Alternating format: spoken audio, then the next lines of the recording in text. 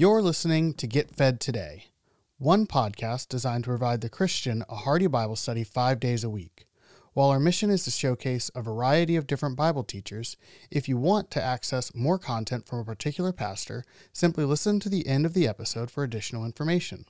On behalf of the entire team at Get Fed Today, it is our prayer that today's episode encourages your growth in the grace and knowledge of our Lord Jesus Christ.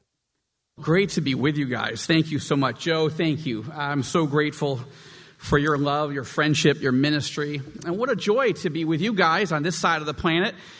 Joe's invitation did allow me to escape all of the traffic tie-ups now with the president in Israel.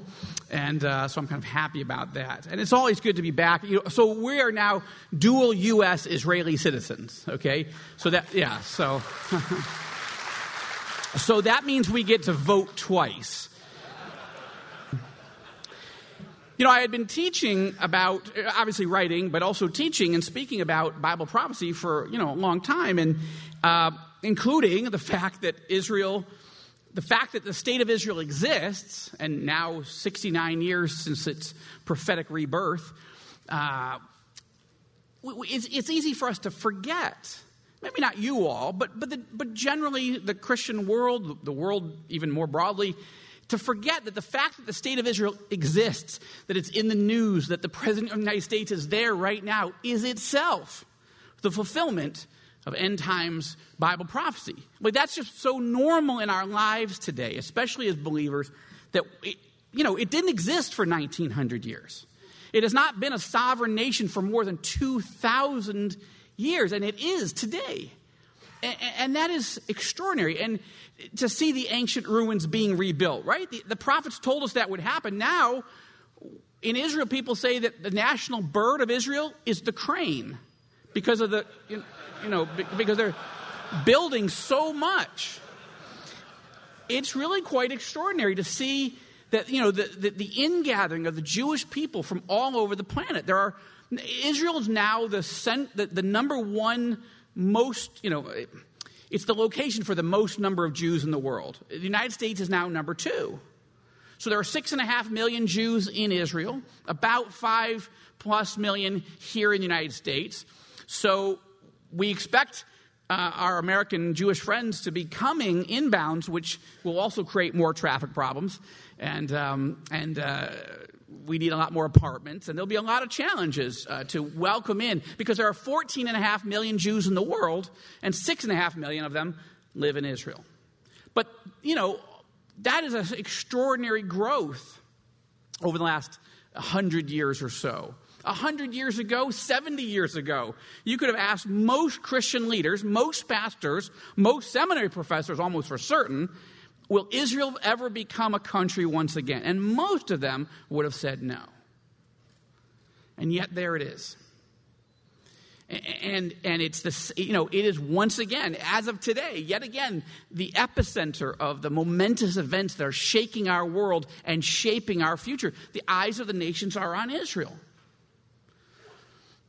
And so if all those prophecies related to the rebirth of the state of Israel, the nation state, the geopolitical state of Israel in the end times, in the days before Christ returns, if that has come true in our lifetime, and Jews are continuing to stream in and rebuild the ancient ruins and making the deserts bloom, then what else does the Bible say will happen, will in fact come to pass?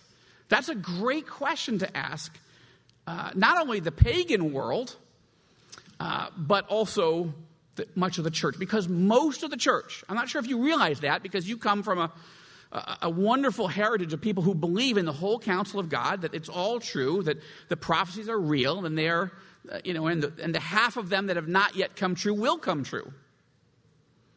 But not everybody believes that. Most of the church in the world does not believe that the prophecies related to Israel are true, are literal. They think they're metaphoric, they're symbolic, and they relate only to the church. And they do not relate to the physical rebirth of Israel and the ingathering of the Jewish people. So we've got a lot of work to do to help just the Christian world understand, much less the rest of the world understand, that God's word is true from beginning to end. And because so much of it has not only come true in the past, but is coming true now, it is incumbent upon us to understand what's coming next. What are the things that are coming that God did not want us to be ignorant of? Now, for me and my family, it's been amazing, exciting, but also extraordinarily challenging to be suddenly stepping into the story. Like, I've been traveling all over the world and teaching about these things and writing books about that weave in prophetic themes and so forth. But honestly, I can't tell you that I grew up or spent much of my adult life ever thinking I would actually become a citizen of Israel. My wife and I don't remember having a single conversation for most of our married life about making aliyah, the process of emigrating to Israel. Serving there? Absolutely. Visiting there? Yes. Taking tours, hosting conferences, even starting a ministry, the Joshua Fund? Yes. We were all excited about that. But actually emigrating, becoming citizens, it never dawned on us that God would ask us to step into the story and become part of that return of the Jewish people. Now you say, well, why not? Well, we don't have enough time to go through that whole story. But I didn't think as a believer that it was legal for me to return. Meaning, my father was born and raised Orthodox Jewish. My mom's a Gentile. So under what's known by the rabbis as halakhic law, religious Jewish law, I'm not actually technically Jewish because my mother isn't Jewish. Now you say to yourself, you're all good Bible scholars, like, I don't know, wait a minute, isn't it Abraham, Isaac, Jacob? Isn't it patriarchal? Yes, it is. But there's a lot of things the rabbis get exactly opposite, right? So with all due respect, that we shouldn't expect that they get everything right. They've missed the Messiah. There's going to be a few other things that they're going to not see. Okay? So we've got to show compassion and love, but we don't, but anyway, that's the law. If you're Jewish on your mother's side, you're Jewish under halakhic law. Even if you don't believe in God, even if you're a Jew-boo, that's a Jewish Buddhist, even if you have a Swami, a guru in India, whatever, it doesn't really matter what you believe as long as your mother's Jewish. Unless you believe in Jesus. Then, if your mother's Jewish and you believe in Jesus, then you have converted away from the faith and thus are no longer eligible for the right of return, the right to come back and settle in Israel as a citizen of Israel. However, there's a great expression in Hebrew. You say aval. Aval means however or but. I tell you, my wife and I, if we ever write a memoir of our experience of moving to Israel and becoming citizens of Israel, the title will be aval. Because whatever you've been told, they'll say, it's going to be, no problem. It'll be like this, aval. And then there's like 19 other permutations that you didn't even ever know when I mentioned to you. So if you're Jewish on your mother's side, and you believe in Jesus, you can't become a citizen. Aval. If your father's Jewish and your mother is provably not, then you're not really Jewish under halakhic law. Aval. You are Jewish enough to have been killed by Hitler. Well, fortunately, we're in the age where you could laugh about that. But, okay, the point is, if your mother's not Jewish, and you can prove it, and your father is, and you can prove it, and you believe in Jesus, then you were not halakhically Jewish, but you're Jewish enough to qualify under a different portion of the law, and we will welcome you in, and it doesn't matter what you believe. Well, that's good, because I thought, I'm fairly Googleable on the topic of whether Jewish people need Jesus to get to heaven, right? So I didn't think I was going to get in. But we filled out our paperwork and went through the process. 2 months later, boom, we had our citizenship. So who knows? God has a way when he wants you someplace. Thank you. There's one person who's happy I'm over there. No, that's fine. So if God wants you someplace, he will make a way, right? By the way, I often talk about how, that the national anthem of Israel is Hatikvah, meaning the hope. And it's actually quite a mournful song, but it's the hope for 2,000 years, the longing of the Jewish soul to return to the land of Zion, to Jerusalem. That's our national anthem. What's interesting is I actually think the national anthem of the state of Israel should be the old country western song, Looking for Love in All the Wrong Places. Okay, and I want to talk a little bit about that today, how our team is looking for love, and looking for hope, looking for a spiritual fulfillment to our souls. We're looking in all the wrong places. Now, one of the questions is, how is the church going to come alongside the nation of Israel, both Jews, Muslims, others, and help us find our hope, our true hope? But I want to structure this message around Ezekiel 33, and if you'll forgive me, I'm not going to really go a verse by verse exposition this afternoon. But I want to read the passage because I want it to frame some of the things we're talking about. You're going to do some great Bible study over the next couple of days, and I'm excited about that. But I wanted to, based on what Joe had asked me to do, talking about the importance of Bible prophecy and sort of putting the context of what's going on in the region in the context of Bible prophecy and why that's important to study and teach, I want us to begin in Ezekiel 33. And we're going to just read through this passage, the first 9 verses. I'm reading in the New American Standard Bible. And the word of the Lord came to me, saying, Son of man, speak to the sons of your people, and say to them, if I bring a sword upon a land, and the people of the land take one man from among them, and make him their watchman, and he sees the sword coming upon the land, and blows on the trumpet, and warns the people, then he who hears the sound of the trumpet and does not take warning, and a sword comes and takes him away, his blood will be upon his own head. He heard the sound of the trumpet, but he did not take warning. His blood will be on himself, but had he taken warning, then he would have delivered his life. But if the watchman sees the sword coming and does not blow the trumpet, and the people are not warned, and a sword comes and takes a person from them, then he is taken away in his iniquity. But his blood I will require from the watchman's hand. Now, as for you, son of man, I have appointed you a watchman for the house of Israel. So you will hear a message from my mouth and give them a warning from me. When I say to the wicked, O wicked man, you will surely die, and you do not speak to warn the wicked from his way, that wicked man shall die in his iniquity, but his blood I will require from your hand. But if on your part you warn a wicked man to turn from his way, and he does not turn from his way, he will die in his iniquity, but you have delivered your life.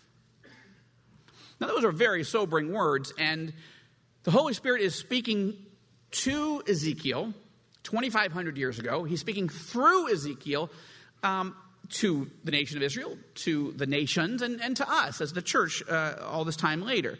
And the message is very simple. You've studied it. You've taught it. But let's just recap the high points, right? In the old days, national security was done by, you'd have a city that had a wall around it. This is a big favorite passage of Trump. Okay. So you had a wall. And you had a guy on top of the wall, or many guys sometimes, and they're watching out over the plains, over the forest, wherever that city is located, right? And they operate as the national security agency. They didn't have drones, they didn't have satellites, they didn't have long-range radars, right? They had a guy up on a wall looking out. And if he saw bandits coming, if he saw marauders, if he saw an army coming, if he saw some sort of threat, a judgment even coming, but this is specifically talking about national security at first. If you see a threat coming, then his job, he couldn't stop that threat as one guy on a wall. His job was to warn the others so they could get ready. They could get prepared. The women and children could get to safety. The men could take up arms and be ready to defend the city. And anyone who wasn't right spiritually better get themselves right in the time that they had. That was the way security for a city-state at that time was done. Now, God is making the analogy that Ezekiel is that watchman, right? Just as we do national security, so Ezekiel, you are chosen to be set apart to watch, to see what's happening in the world, to see trends, to see dangers to the house of Israel. That's the specific context. To listen to the Lord. And if the Lord says, hey, a danger is coming, a threat is coming, a judgment is coming to an individual or to the city or to the nation, then your job is to hear from me, see the threat, understand it, and warn people. If you do and they repent, wonderful. If you do and they don't repent, that's bad for them, but good for you. At least you have been faithful in your part. But if you hear a judgment from God is coming, if you see a threat coming to an individual or to a nation, and you don't warn them, that threat will materialize. That person or those people or that nation will die in their iniquity. They will die unforgiven and go to hell, but you will be held to account. Now, we understand this passage of the watchman on the wall from the context of the New Testament that allows us to understand that we all, but especially you as pastors, as shepherds, you particularly have, but we have the responsibility as to understand the Word of God, the whole counsel, not to cherry pick, but to understand it from Genesis to Revelation, to teach the whole counsel of God, including the 27% that is prophecy, because that's something important that God said, I want you to understand this so that when these things come, you will not be surprised, that you will be warning people ahead of time. These judgments are coming. These terrors, these troubles, these trials, they're coming. So get ready and be prepared. And if you do that faithfully, wonderful. You're not responsible for the results. You're responsible for the proclamation, for the warning, and for helping people to know how would they get to safety? How would they get their iniquities forgiven? Right? That's our responsibility. But if we don't do it, then those judgments will come. Those trials and tribulations will come. And people will die in their iniquity. They will not be able to blame us, but we will be held to account. Which brings me to the first point I want to make to you all this afternoon. I want to thank you. I want to thank you for your faithfulness in teaching the whole counsel of God, including Bible prophecy, for not ducking and dodging and weaving around the 1 and 4 passages in Scripture that are about what's coming. Now, half of those have already been fulfilled. But if we don't teach those that God has said certain things will happen, and then they happen, it's hard for people to believe that the other things that God says will happen will happen.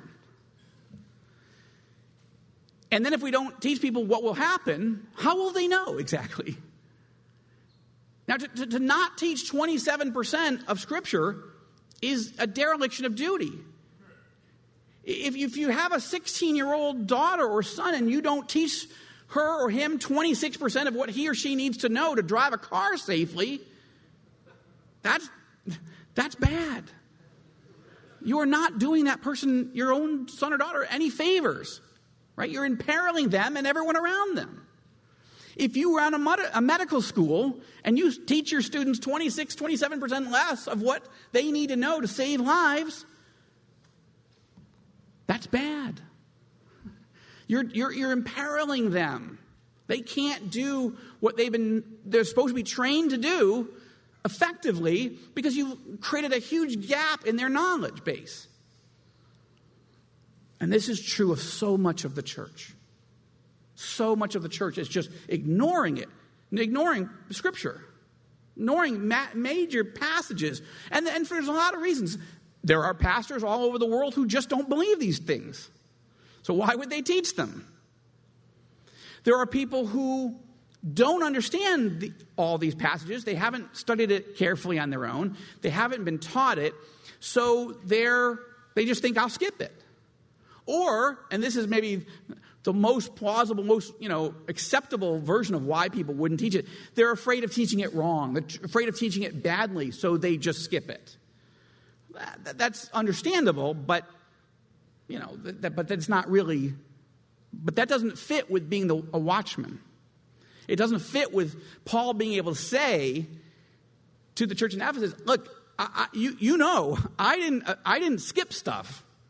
I'm paraphrasing, right? But you know this stuff. I can tell you, I'm able to say with a clear conscience, I taught you everything there was to know. Whether you got it all, that's a different thing. But my job was to teach it to you. And the Holy Spirit will help bring it to remembrance. So that's important. And so much of the church isn't doing it. Now, there are other numbers of pastors all over the United States, all over the world. They have seen prophecy taught badly, sensationalistically. You know the websites where, it's black and red and there's fire and every sentence is in capital letters with 92 exclamation points. And you're like, hey, have some decaf. Really, just, chill. It's going to be okay. Did you read the end of the book? You have, come on. So people don't want to be identified with that, right? People don't want to be identified with the prophecy nuts. And I understand that. I don't want to be identified. In fact, when I you know me, I'm a failed political consultant, right? I mean, that was what I did for 10 years of my life, is help people lose. And to the point, my friends then, and even now, they keep trying to get me to work for campaigns that are against the ones they want to win, right? I don't know if I've helped so many people lose. Anyway, I don't want to get off on that, but I will say that in case this matters to you, just for the record, I met with and spent time with almost every single Republican running except Trump. So I can't explain these things. I'm just telling you, hashtag whatever. I'm just, so look, when God was asking me to make a pivot and leave politics, I was like, okay, yeah, that seems like an obvious thing. Who's going to keep hiring me, right? They're on to me now. But how? So then the Lord wanted me to start writing novels with the gospel woven into them, sort of Tom Clancy-esque political thrillers with the gospel woven right in. So I thought, all right, I don't know how to do that, but that would be fun. I didn't know how to do politics. I wasn't any good at it, but I'll try this. This sounds fun. But then he asked me to write a series about the Gog and Magog prophecies. I'm like, Lord, excuse me, no, that's not a good idea. I don't want to write political thrillers about prophecy, okay? Other people do that, and they do that well. I don't want to do that. I don't want to be a nut. I don't want to be categorized in my Washington political world as a lunatic. And so I understand that feeling of not wanting to study or teach these things because you don't want to get lumped in with the nuts, because there are so many of them out there. But look, there are people who are heretics when it comes to the gospel, right? And we don't say, well, I'm not going to teach the gospel. I'm not going to preach the gospel, because there are lunatics out there. There are heretics. I'm not going to go there. I don't want people to misunderstand what I believe. No, we totally say, well, we need to preach the gospel more clearly. We need to make sure it's saturated in the Word of God, that people understand what it means, that what good news means, what repentance means. We have to help them understand the urgency that when you breathe your last breath on this earth, you lock in your eternal fate. It's either in or out. Which are you? We don't back away because there are people that are teaching it badly on television or wherever. But many people are backing away from prophecy. So I want to thank you for being faithful in continuing to teach the whole counsel of God, and to encourage you to keep with that, especially now. As Joe mentions, now is the time as we go deeper into these end times. As Israel is reborn as a country, those prophecies have come true. Check. We're seeing more and more prophecies preparing to come to pass. Second, I want to remind you of a truth you already know, but which we can always benefit from a refresher. So the first thing is I want to say thank you, but the second thing is I want to remind you of this truth, that how we teach the word, and particularly Bible prophecy, is as important as what we teach. How we teach something, the Word of God, Bible prophecy, biblical eschatology, is as important as what we teach. Ministry, as you know, it's not just about content. It's about communications. It's not just about truth. It's about tone. It's not just about the Word. It's about our witness. Now, what do I mean by that? I mean what Jesus meant in John chapter 12, verse 49, when he said, "The Father commands me what to say and how to say it." Now, that's a communicator's life verse right there. John 12:49, I'm citing it from the NIV. That's how I learned it. The Father commands me what to say and how to say it. It's not only the content. It's not only what we say. It's the tone. It's the language. It's how we phrase it in a way that pleases the Lord. And let me give you a specific example of that and why I say that. Paul talks in 1 Corinthians 14, again, a passage you guys know well, about the three purposes of prophecy, right? That prophecy is about edification, exhortation, and consolation, right? Edification, exhortation, and consolation. It's supposed to build us up. It's supposed to exhort, to challenge us. It's supposed to console us. When we know that the all-loving, all-seeing, all-knowing God, the all-powerful God, the sovereign God, has told us something in advance, this is comforting when the wheels come off. And the Lord has told us how it's going to play out. We can have confidence. Well, Lord, you knew this would happen. Therefore, it's another evidence that we can trust him. And it challenges us and it builds us up when we see God knowing things in advance. It's amazing. But Bible prophecy is not for our destruction, discouragement, and division. And yet that's often how it's taught. That's too often how it's taught in a way that destroys, that tears down, that discourages, that divides. And this is the exact opposite. And it's not just about the truth of God's word. It's about how we teach it, how we communicate it. And now here's another element of that. Yes, God has a plan for Israel.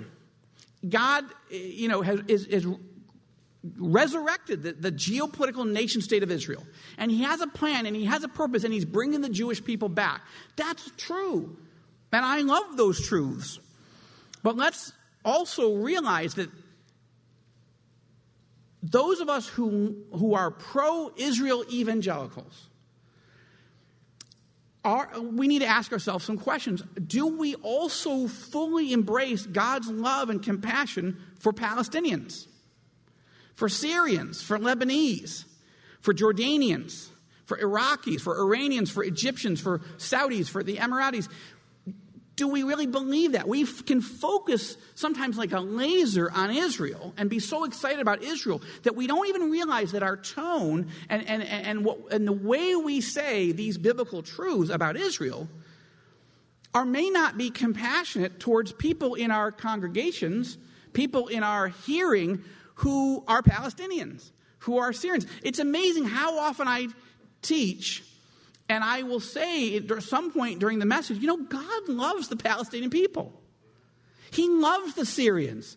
He loves the Iranian people. He loves the Iraqis. He loves the Jordanians and the Egyptians. He loves the Lebanese. He really does. And his word is full of his love and promises for them.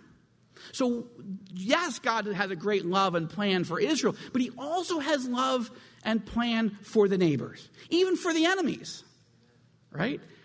We don't want to be Jonahs. We don't want to say, oh, well, I'm not going to tell them how much God loves them because they could repent. No, we don't want to be those kind of people.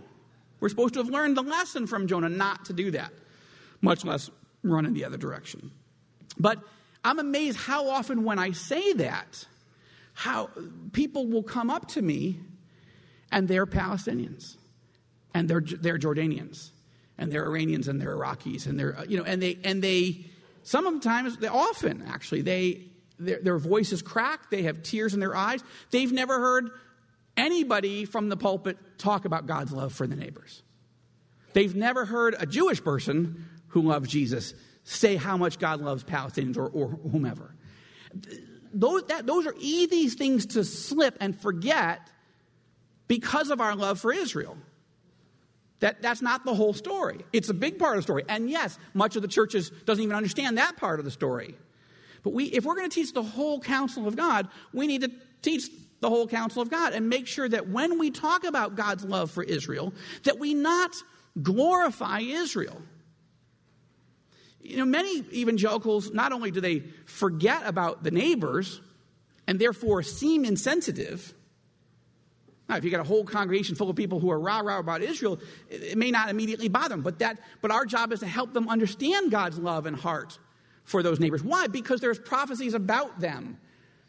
Isaiah 17, Jeremiah 42 will come true one day. Damascus will cease to be a city. So we need to be helping the people that we are shepherding understand God's heart for the Syrians.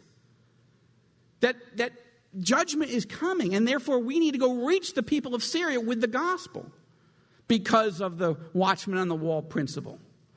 And there's prophecies about judgment about Iran and about Jordan and about Egypt and all these. But there's also wonderful stories in the scripture, prophecies that he's going to bless them and reach them and draw them to him. But if we never talk about these things, not only are we not preparing people, we are not being faithful watchmen. And we are, or we can be perceived as being insensitive.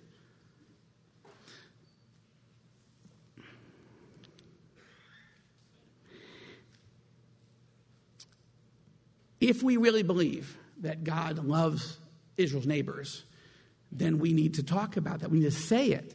And we need to have a game plan for being part of helping reach them. But I want to go back to this one other point. Unfortunately, there are too many, I can't categorize it by percentage or anything, but there are too many evangelical Christians who love Israel so much that they almost have treated Israel as an idol. They're so excited about Israel. Now, look, I'm excited about Israel, right? I am a citizen of Israel. I've got the card now. I'm literally a card-carrying member of the tribe, and we're going to go down with the ship if, the Iranians are going to nuke us. Well, then we're going to be there, right? But my point is we are identifying with our people because God told us to and because we want to reach our people. But have you read this book? The idolatry of Israel among evangelicals is painful. This book is a book filled with our dirty laundry, right? I mean, look, we can be excited and should be that God loves this people in spite of ourselves. Deuteronomy chapter 9, 3 times God says, listen, I'm giving you a land, but just to be clear, it is not because you're more righteous. He doesn't say it once. He doesn't say it twice. 3 times in Deuteronomy 9, he says it's not because you're more righteous than the others.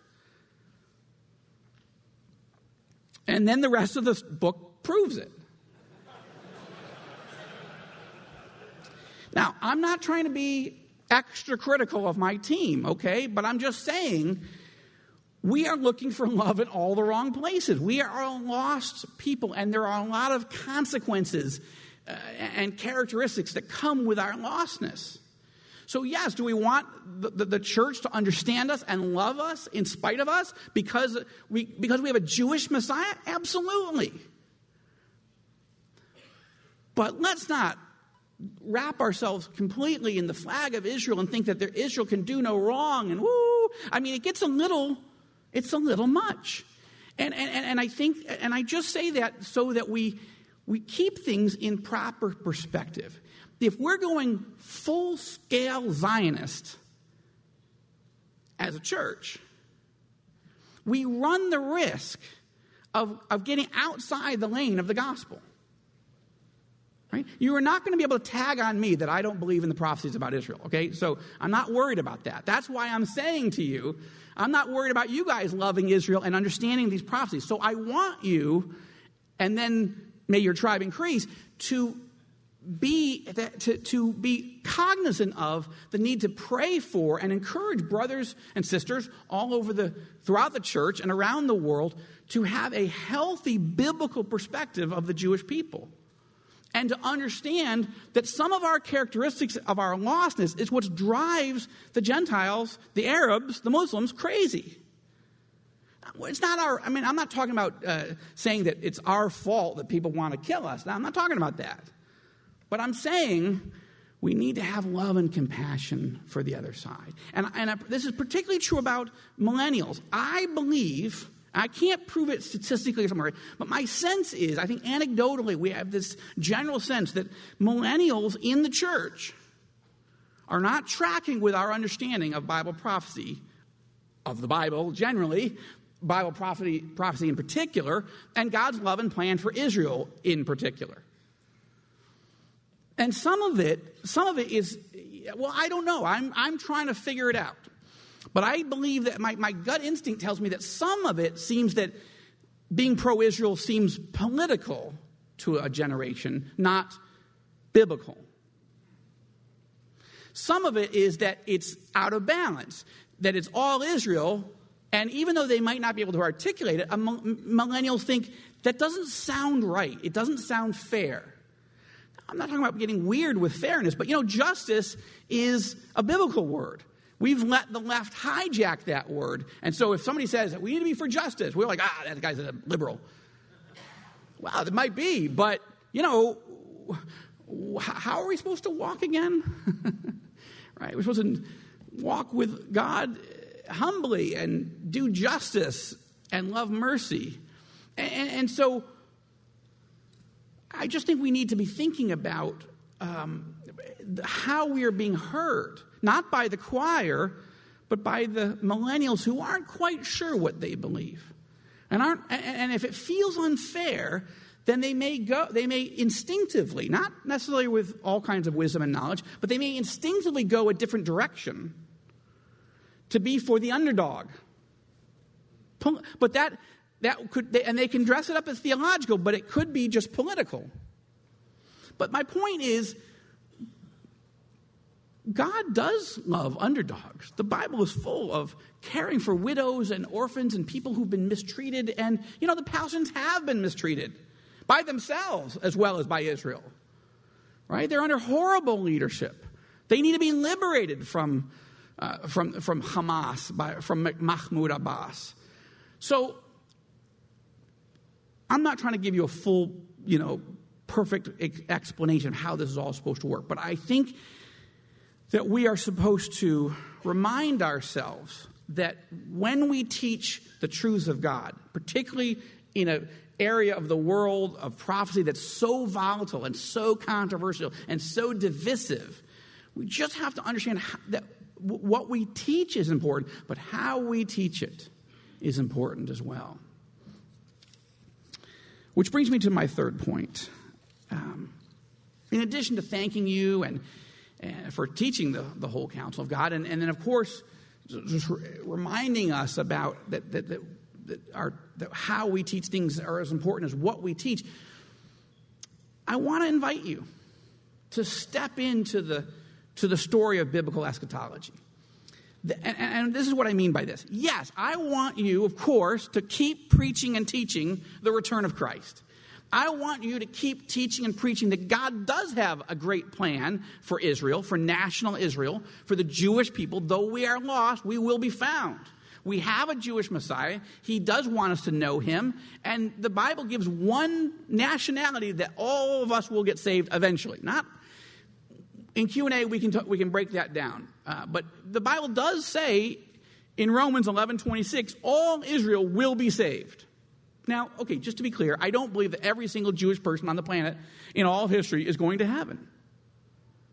Only those of us who accept the gracious offer of our Messiah, Jesus, to forgive all of our sins, only those of us who say yes get to go to heaven.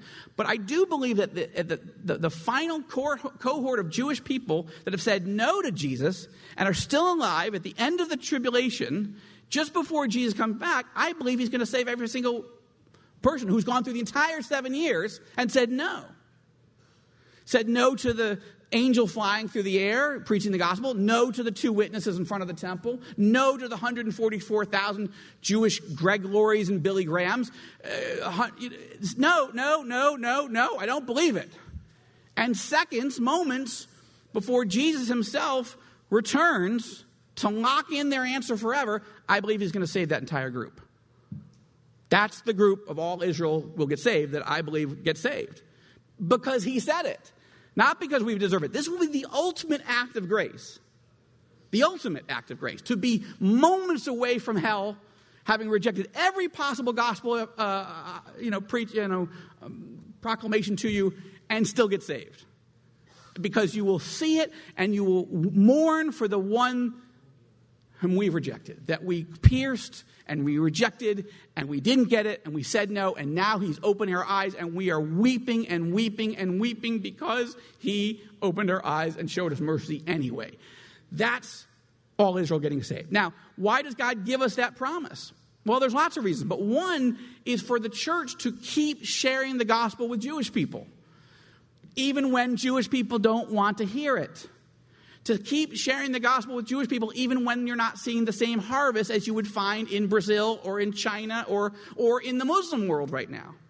To stay focused in sharing the gospel faithfully with Jewish people because it's going to work.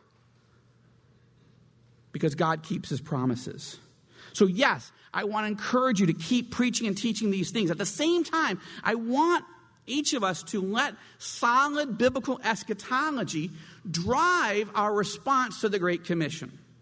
That is, let the imminence of judgment of the nations and the second coming of Christ drive us to ask the Lord a few questions. One,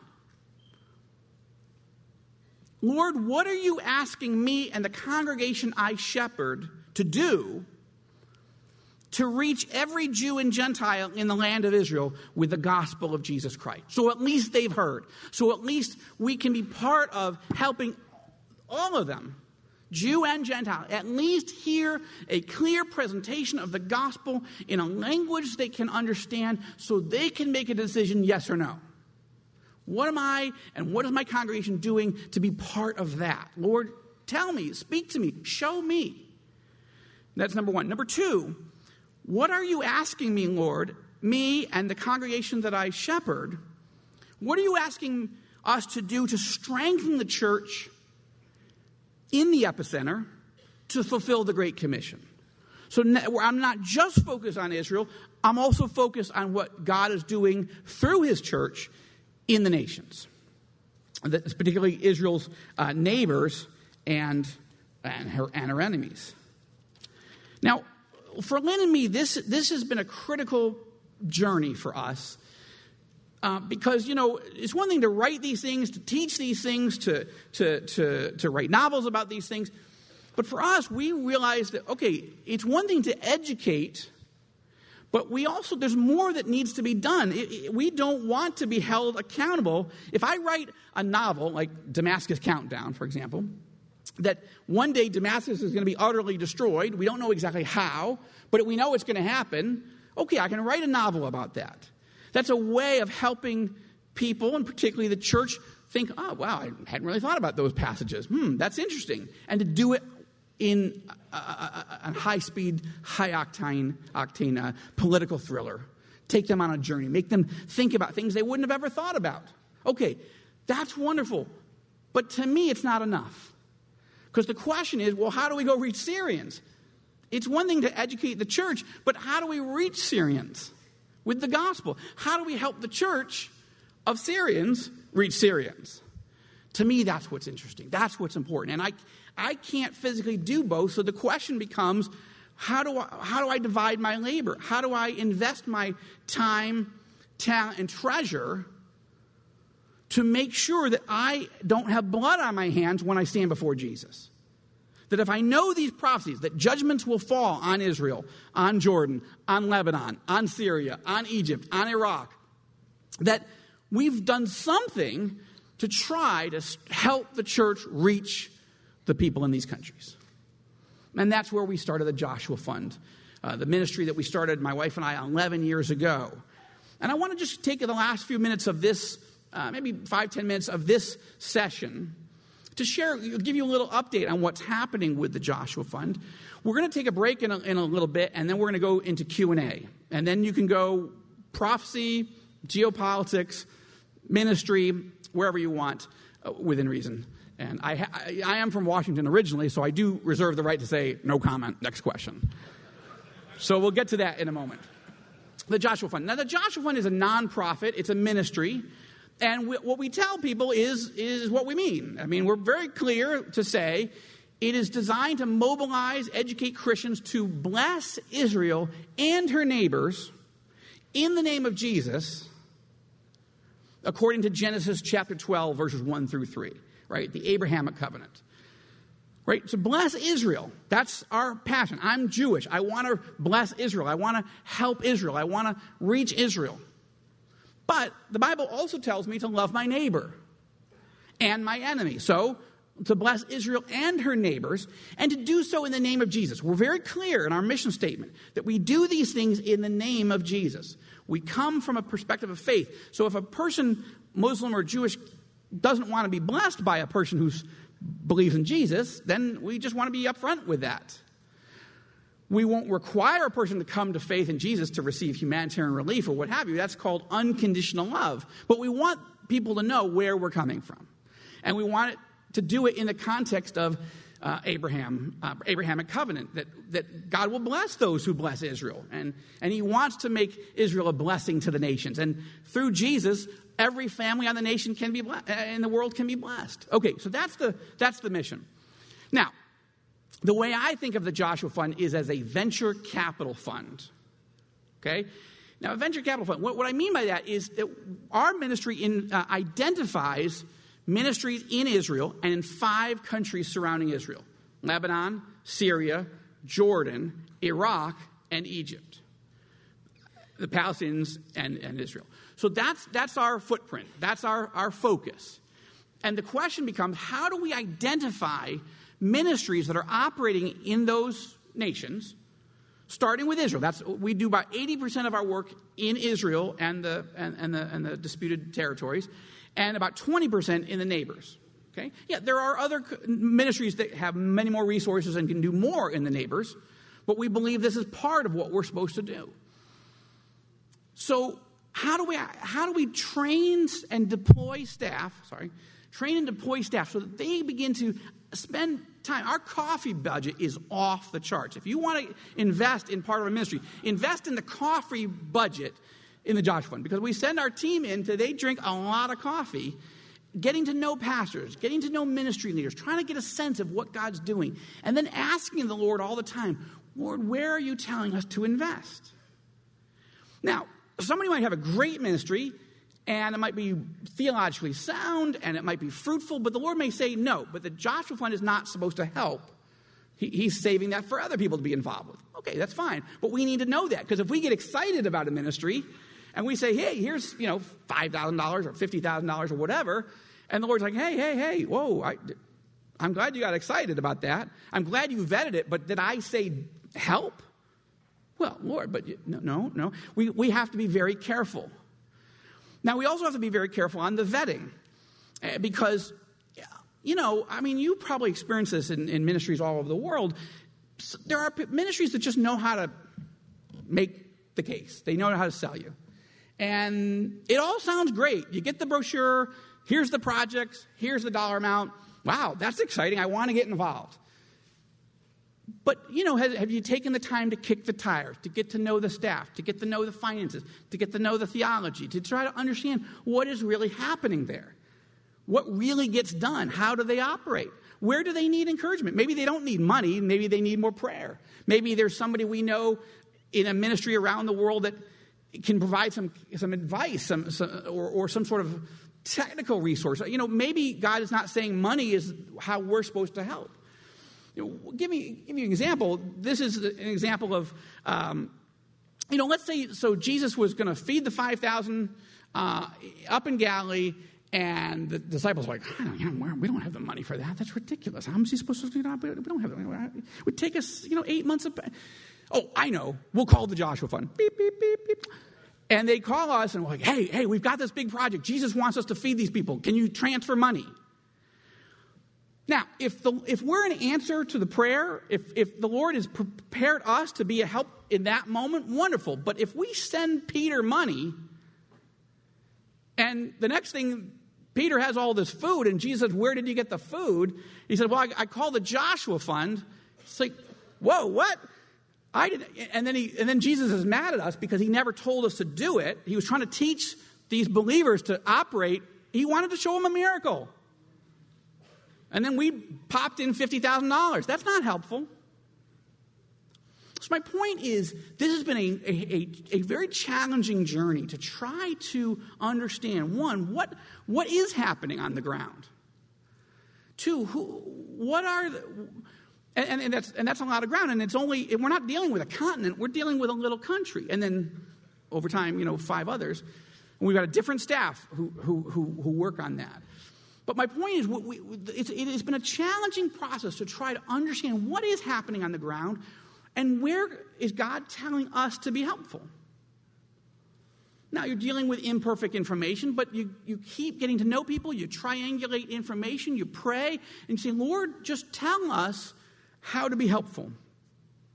And that's where we invest. And when you invest, in venture capitalism, you're hoping that you're helping provide additional resources to a little company that has a good product, that if they had a little bit of help, or a lot of help, they could really begin to move. Now, one of the things that I think is super important for us all to know is that extra money doesn't mean extra results. We all know that, but we get tempted with our missions budgets to go, oh, that's so exciting. Let's do this. It might be helpful, but it might actually choke or swamp a little tiny ministry that's been operating on loaves and fishes that suddenly has resources they don't know how to handle. And that's just been challenging. I'm just saying that as a testimony, as honestly to say, and we haven't always done it right. But one of the things we do is humanitarian relief. We have 14 different distribution centers that are local congregations, Jewish Messianic congregations, but also increasingly Arab congregations in Israel and in Jerusalem, so the Joshua Fund doesn't become a brand in Israel. Our goal is not for people to ever hear about Joshua Fund. We're venture capitalists. We're helping with prayer and finances and assistance and encouragement. But the local congregation needs to be the hands and feet of Yeshua, right? They're the ones. So there's no Joshua Fund name or logo on the bags of food. There aren't any names or logos of of Joshua Fund on the truck that delivers these things or on the warehouse, because that's not what we're trying to do. We're not trying to build a brand there. We'd be happy if most Israelis had no idea about Joshua Fund. Not because we're trying to be secretive, but we want the name that's known is Yeshua, right? And the local congregation that speaks Hebrew or speaks Russian or speaks Arabic or speaks the Ethiopian language, Amharic, that's what we want them to know, the unbeliever to know them. So that's some of the things we do. Holocaust survivors, widows, orphans, the poor. And it's an exciting ministry to just show this type of love and hope that it prompts a question eventually in the heart of a needy Israeli. to eventually take one of the people aside in a local congregation and say, hey, why do the people who love Yeshua love me? Okay, most unbelievers in Israel, Jewish people, they have a natural resistance to Jesus. So sometimes you can't just go in and go tell them about Jesus. You need to show them the love of Jesus so they're curious about what is this? And I would liken it to cinnamon. Let's pretend you came from a jungle or something and you got to a mall here in Maryland or wherever you're from, and you walk into a mall, you've never been to a mall, and you smell a Cinnabon. And you don't even know what that is. But you're like, what is that? I like that. And you start wandering through the mall trying to find the Cinnabon. You don't know that that's what that is.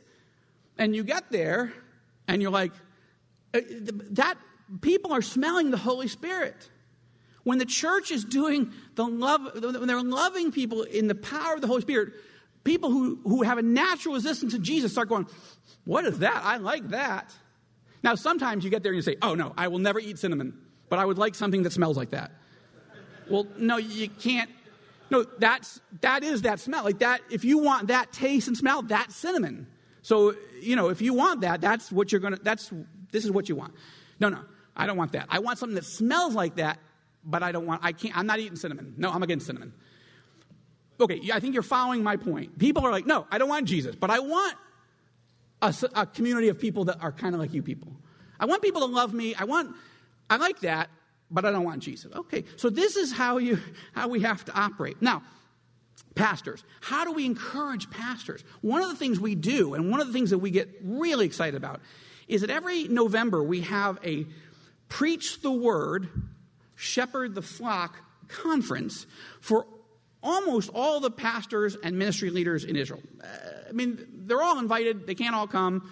But okay, so and for several days we pay for everything. They can come with their wives, get away from their life for a few days, kind of like this, and just take them through the Word.